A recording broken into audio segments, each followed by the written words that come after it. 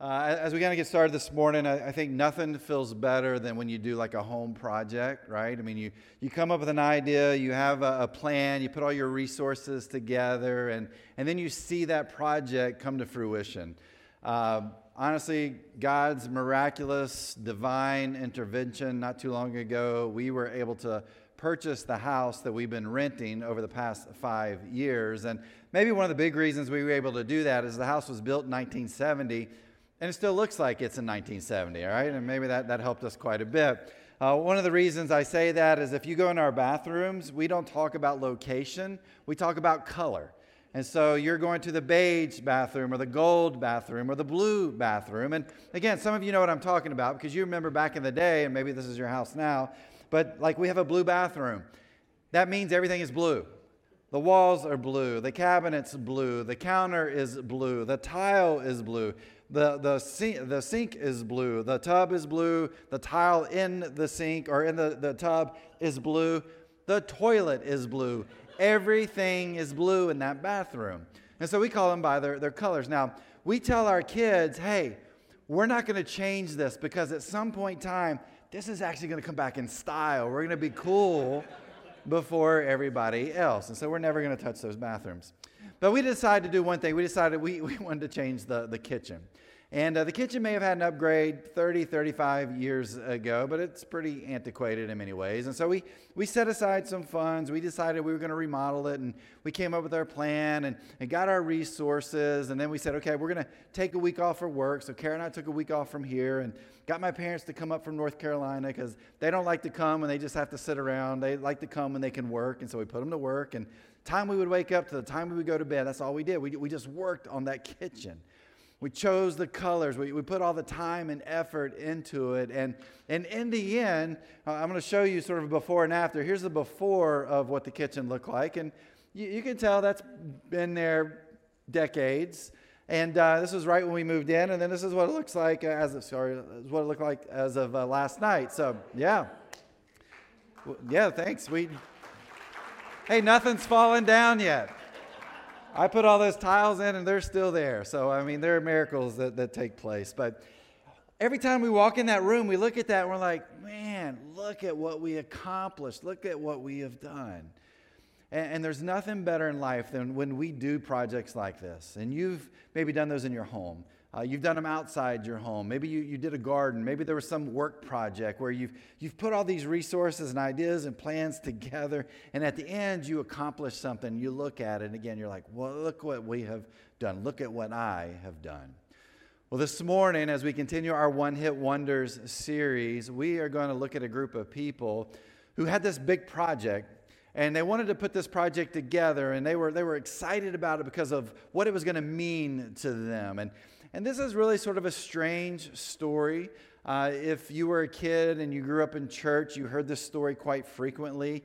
It was a little bit hard to really kind of figure out what was happening here because it was so strange. But we're going to look at this particular strange story today and this group of people in Genesis chapter 11. So if you have your Bible, you can turn to Genesis 11. If not, of course, it'll be up here on the screen and you can follow along. Here's what it says, starting with verse 1. At one time, all the people of the world spoke the same language and used the same words.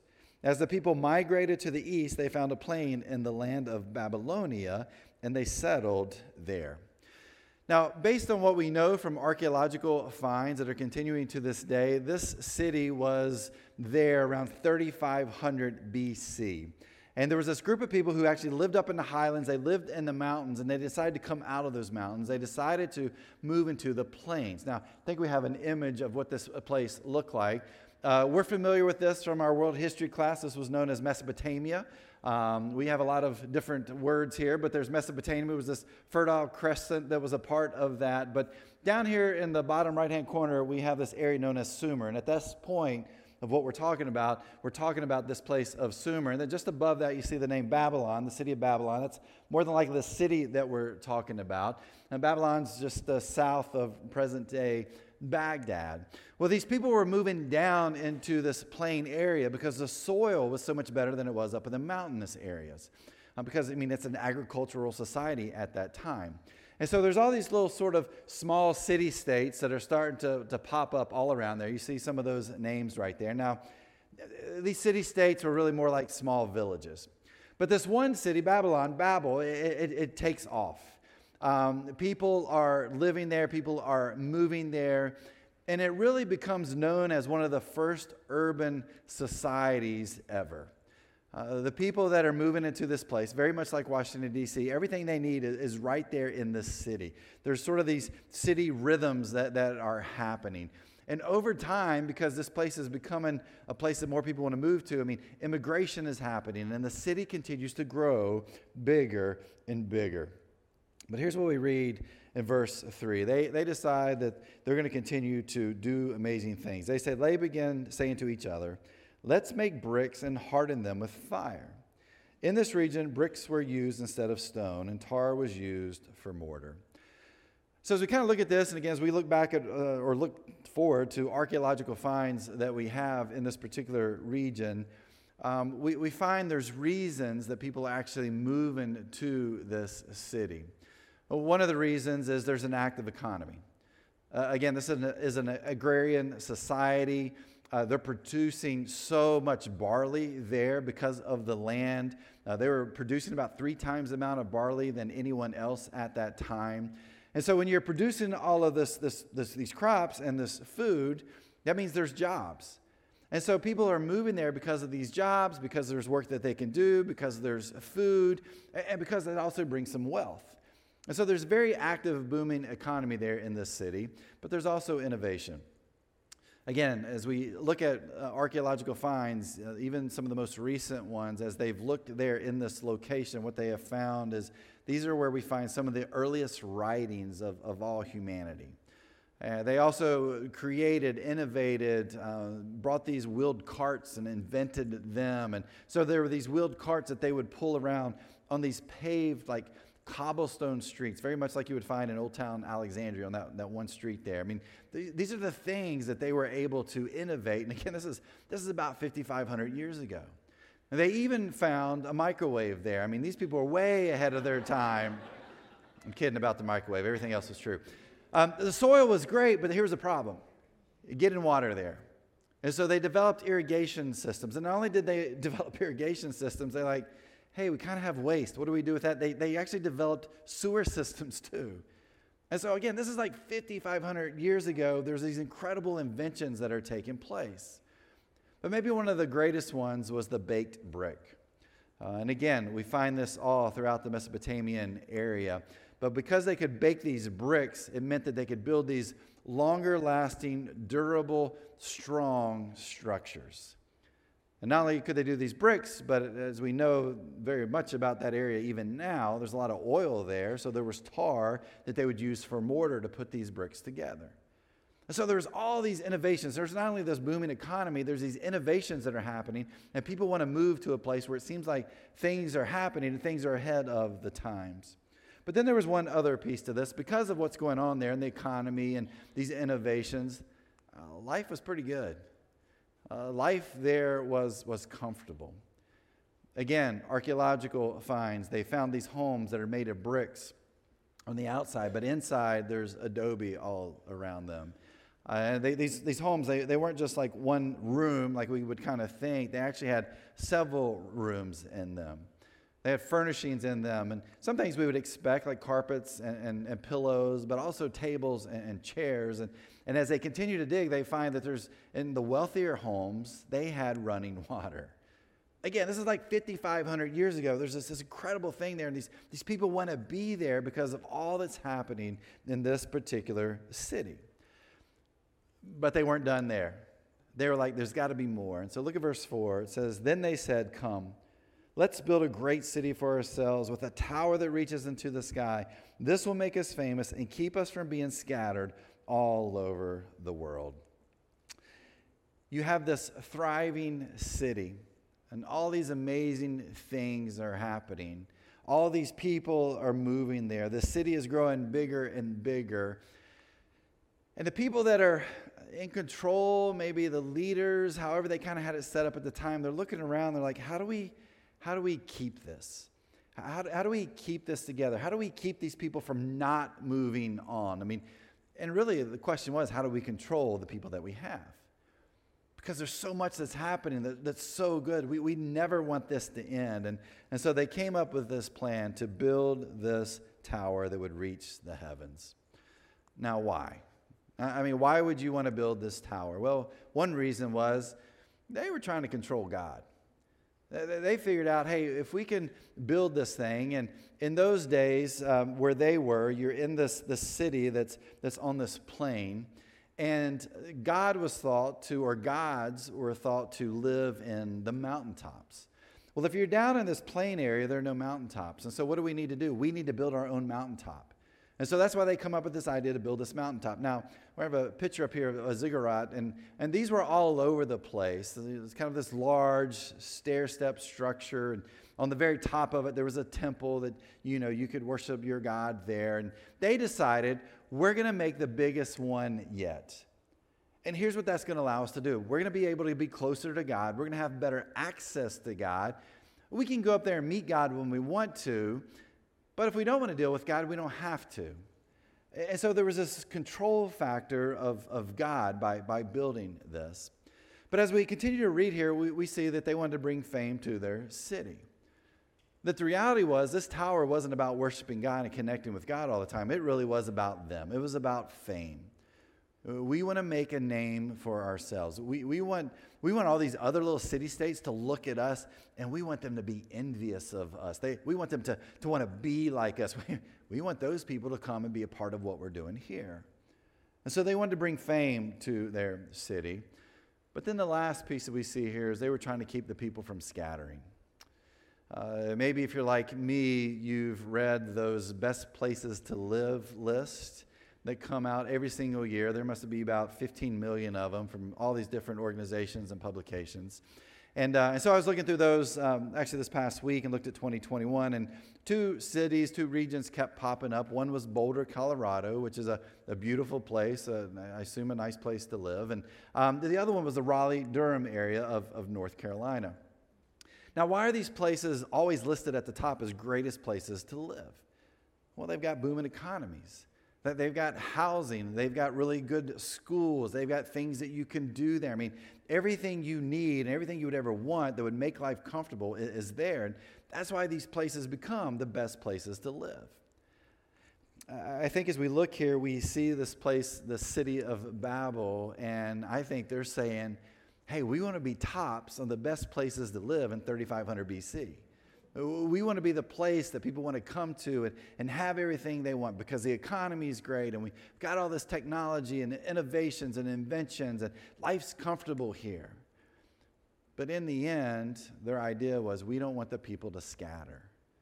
And so how do we do that? Well, we build this tower.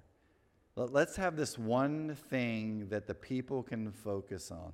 This one thing that we can do in sort of this communal spirit. This one thing. Let's build this one tower. And people will never want to leave. There's an interesting part of the story here for me because anytime we have a story like this, there's always an antagonist. There tends to be the villain who shows up. And what I find so interesting that in our minds as we read this, it kind of feels like God is the villain here. Because here are these people that seem to be doing great things and they're putting their skills together and abilities and they're communal and they're doing amazing work together. But God knows some things that they don't know. And God realizes what's about to happen if they continue to move down this path. Look at verse 5. But the Lord came down to look at the city and the tower the people were building.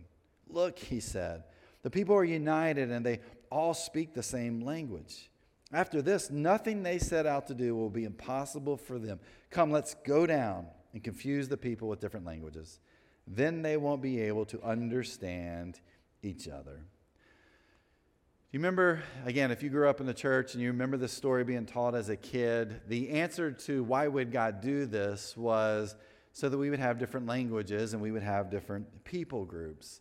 And that's probably part of it here, but there's so much more if we really kind of dive a little deeper into this.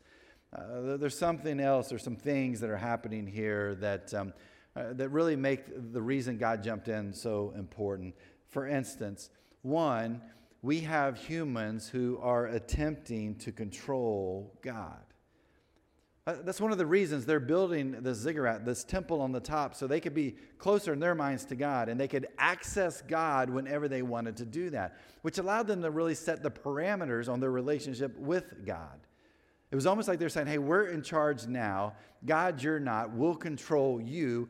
And, when we need you, we'll run up those steps and we'll have a conversation with you and we'll look for guidance and wisdom. But when we don't need you, we'll come back down and we'll just kind of hang out and do our own thing. And so in their minds, part of what they're doing is they're attempting to control God. But as they're doing this, there's another piece here. They're attempting to actually be their own God. As we read through this, there's this sense of arrogance that is setting in as we read these events. Again, they're saying, hey, look at what we can do together. Look at what we're building. Do you realize we're going to be famous when this is all done? And so what was life about? Life was about them. It was about what they could do. It was about their accomplishments.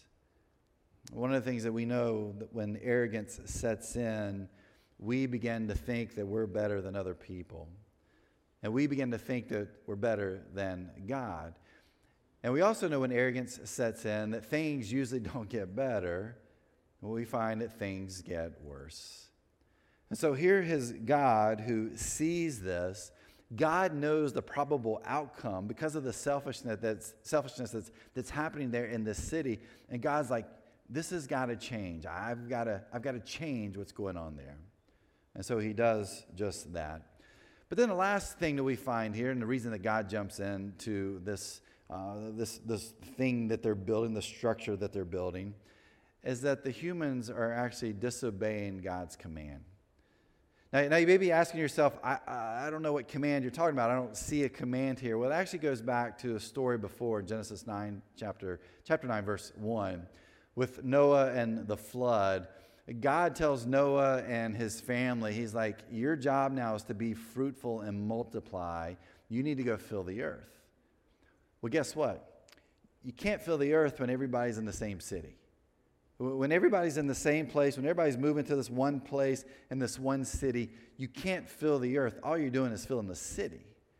And so God jumps in and changes things. God confuses the people so that they will do just that, so that they will scatter. Look at verse 8.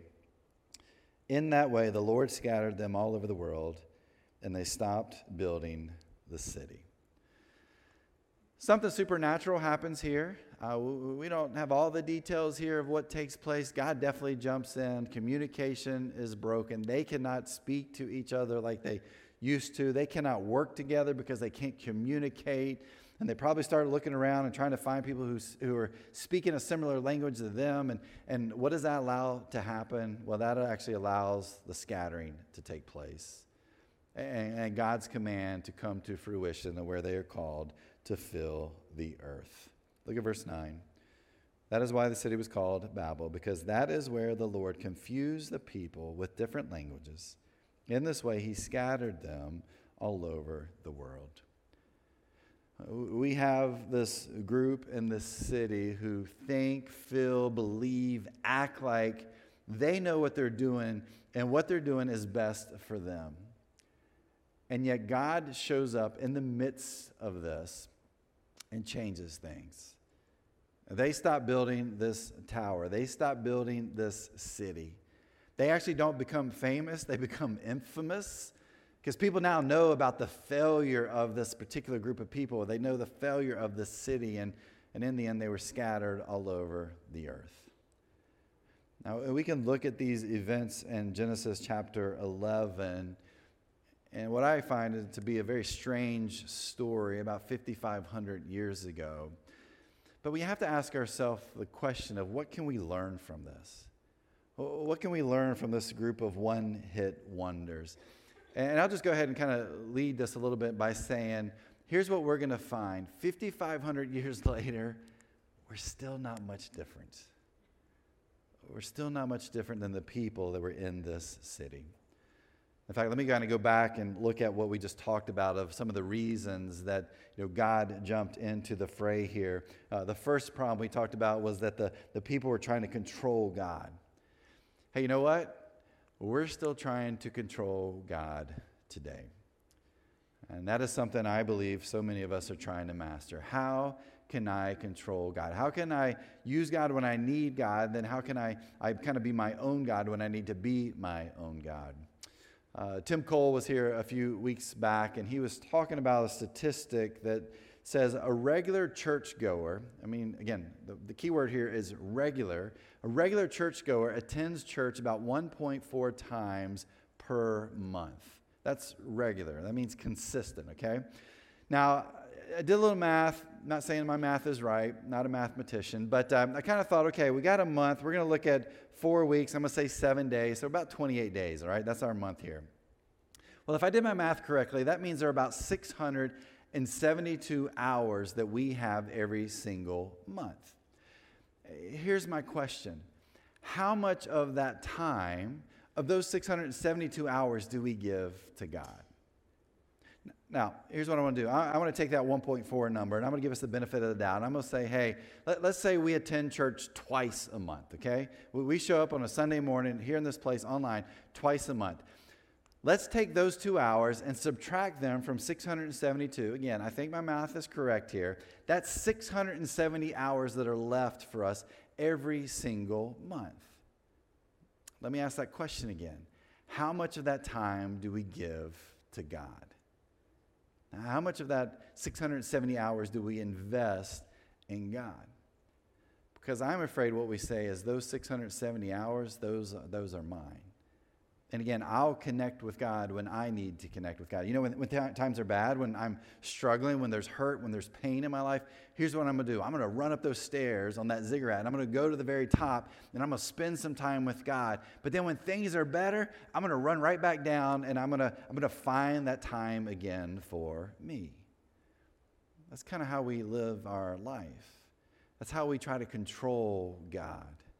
Is that we'll say, hey, God, I'll use you when I need you. Hey, God, I'll pray to you when I really need you. But otherwise, this time is mine. You're on my time schedule. I'm going to do all I can to control you.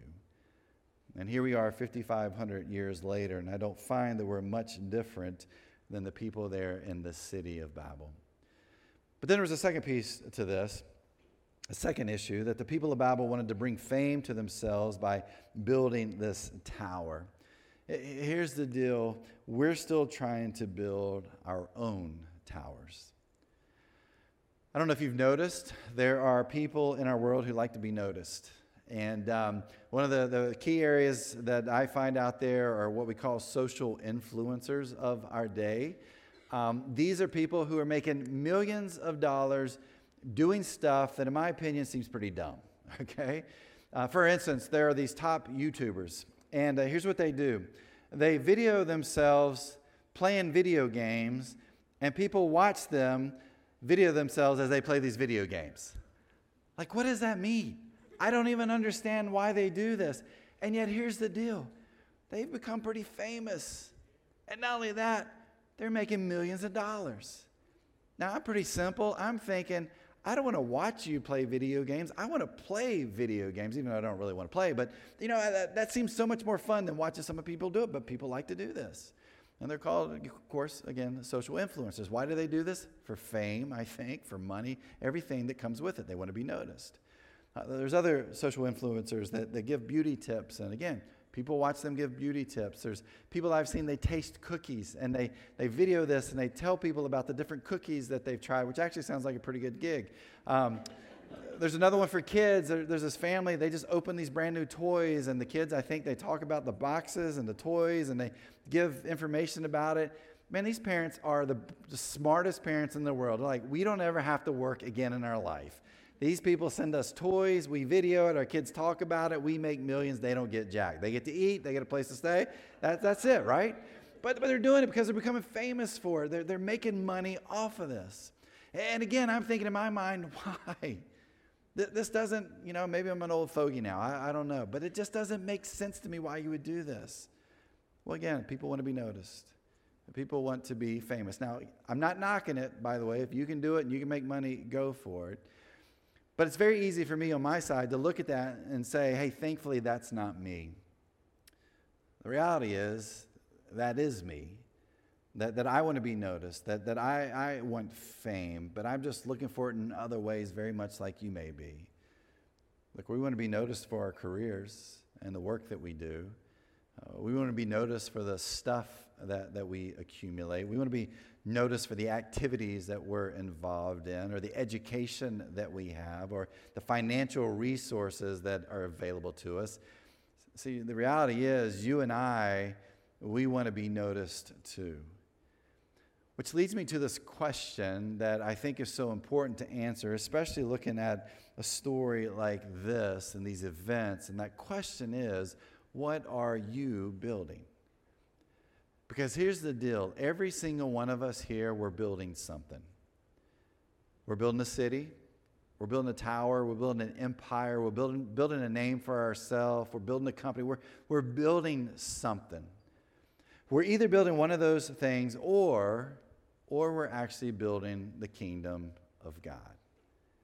And we have to choose which one of those things are most important to us and what we want to build. Because all of us are building something.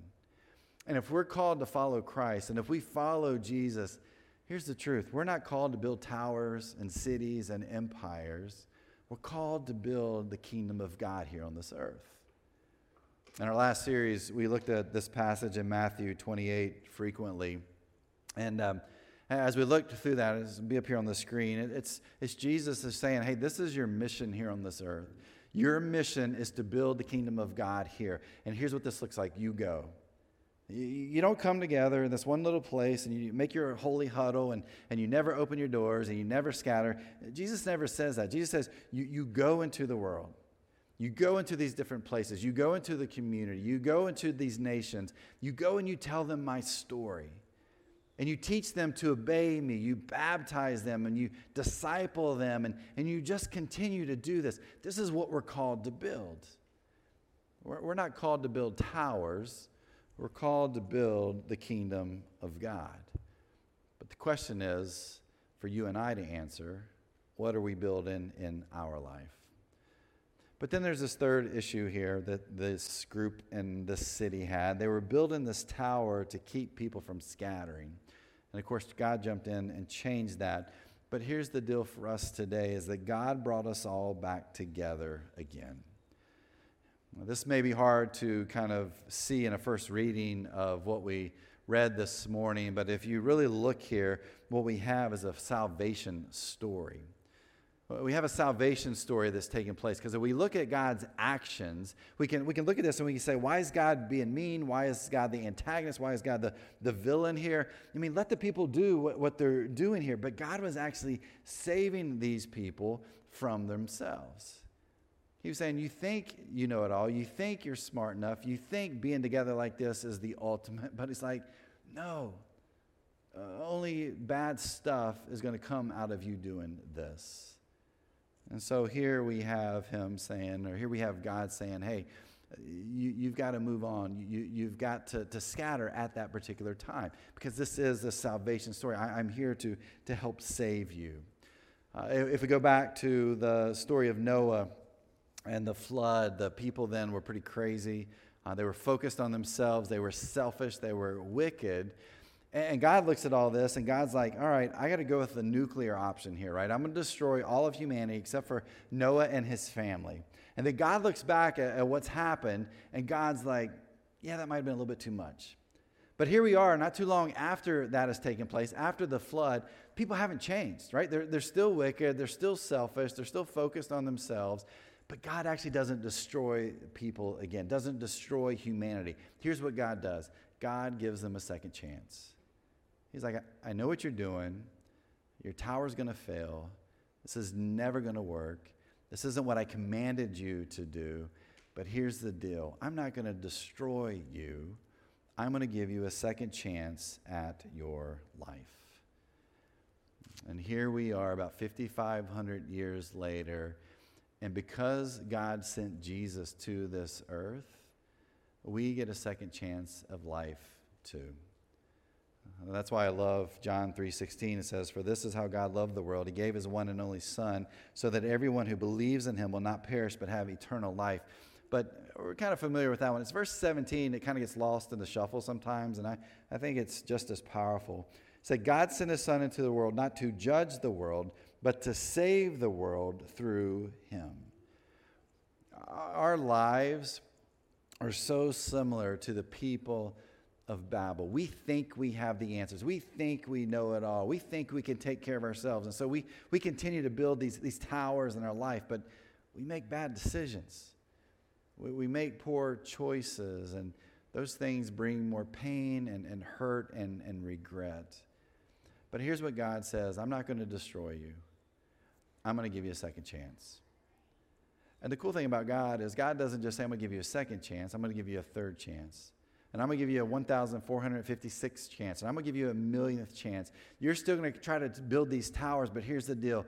I'm going to keep giving you chances because you need to be saved from yourself.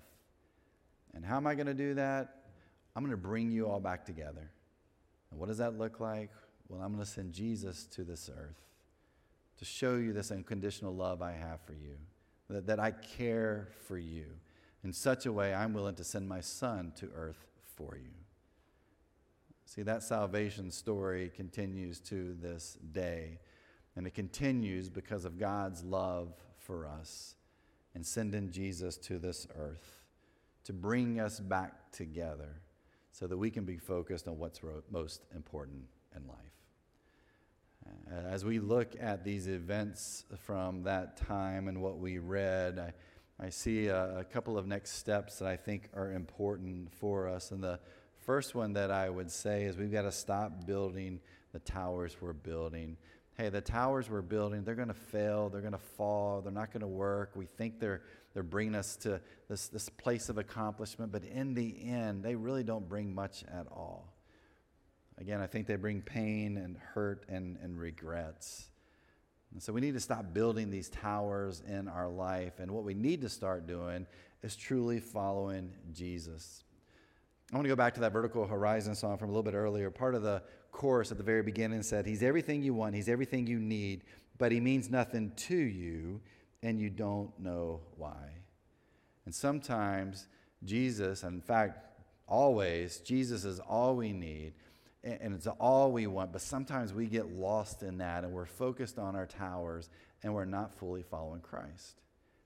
And so maybe for some of us today, we've just got to be reminded, hey, I've got these 670 hours of the month. I've got to start putting them toward God and not towards me. Now, I don't know what that looks like. Maybe you're praying a little bit more. You're reading scripture a little bit more. You're journaling. You're in a group. You're serving more, whatever it may be. But we're giving more of our time to God because we truly want to follow Jesus. And for others of us, it may be baptism. It may be us saying, hey, in my spiritual journey, this is the step I need to take. I mean, Jesus said, go and to all these nations and baptize them. It's such a key part of who we are on this spiritual journey. That's why we have photos up in the lobby. If you walk outside, you'll see pictures of people that we've baptized this year. And we've got another group we're talking to now. We're looking forward to that. But maybe you're here and you're like, I need to take that step too. I need to give more of my 670 hours to Jesus. And I need to take this step in my spiritual journey. We'd love to hear from you. Fill out that card in front of you. You can drop it in the box in the back. If you're at home, you can click that connection card online. We'd love to help you take that step because we know there's power in that. And God sent Jesus to save us from ourselves. But then the last thing I would say is that we have to be thankful that we have a God who gives us second chances. That this God doesn't annihilate us, that this God says, hey, I'm not real happy with the direction you're going, but I still love you, and I care for you, and I'm going to give you another chance to follow me fully.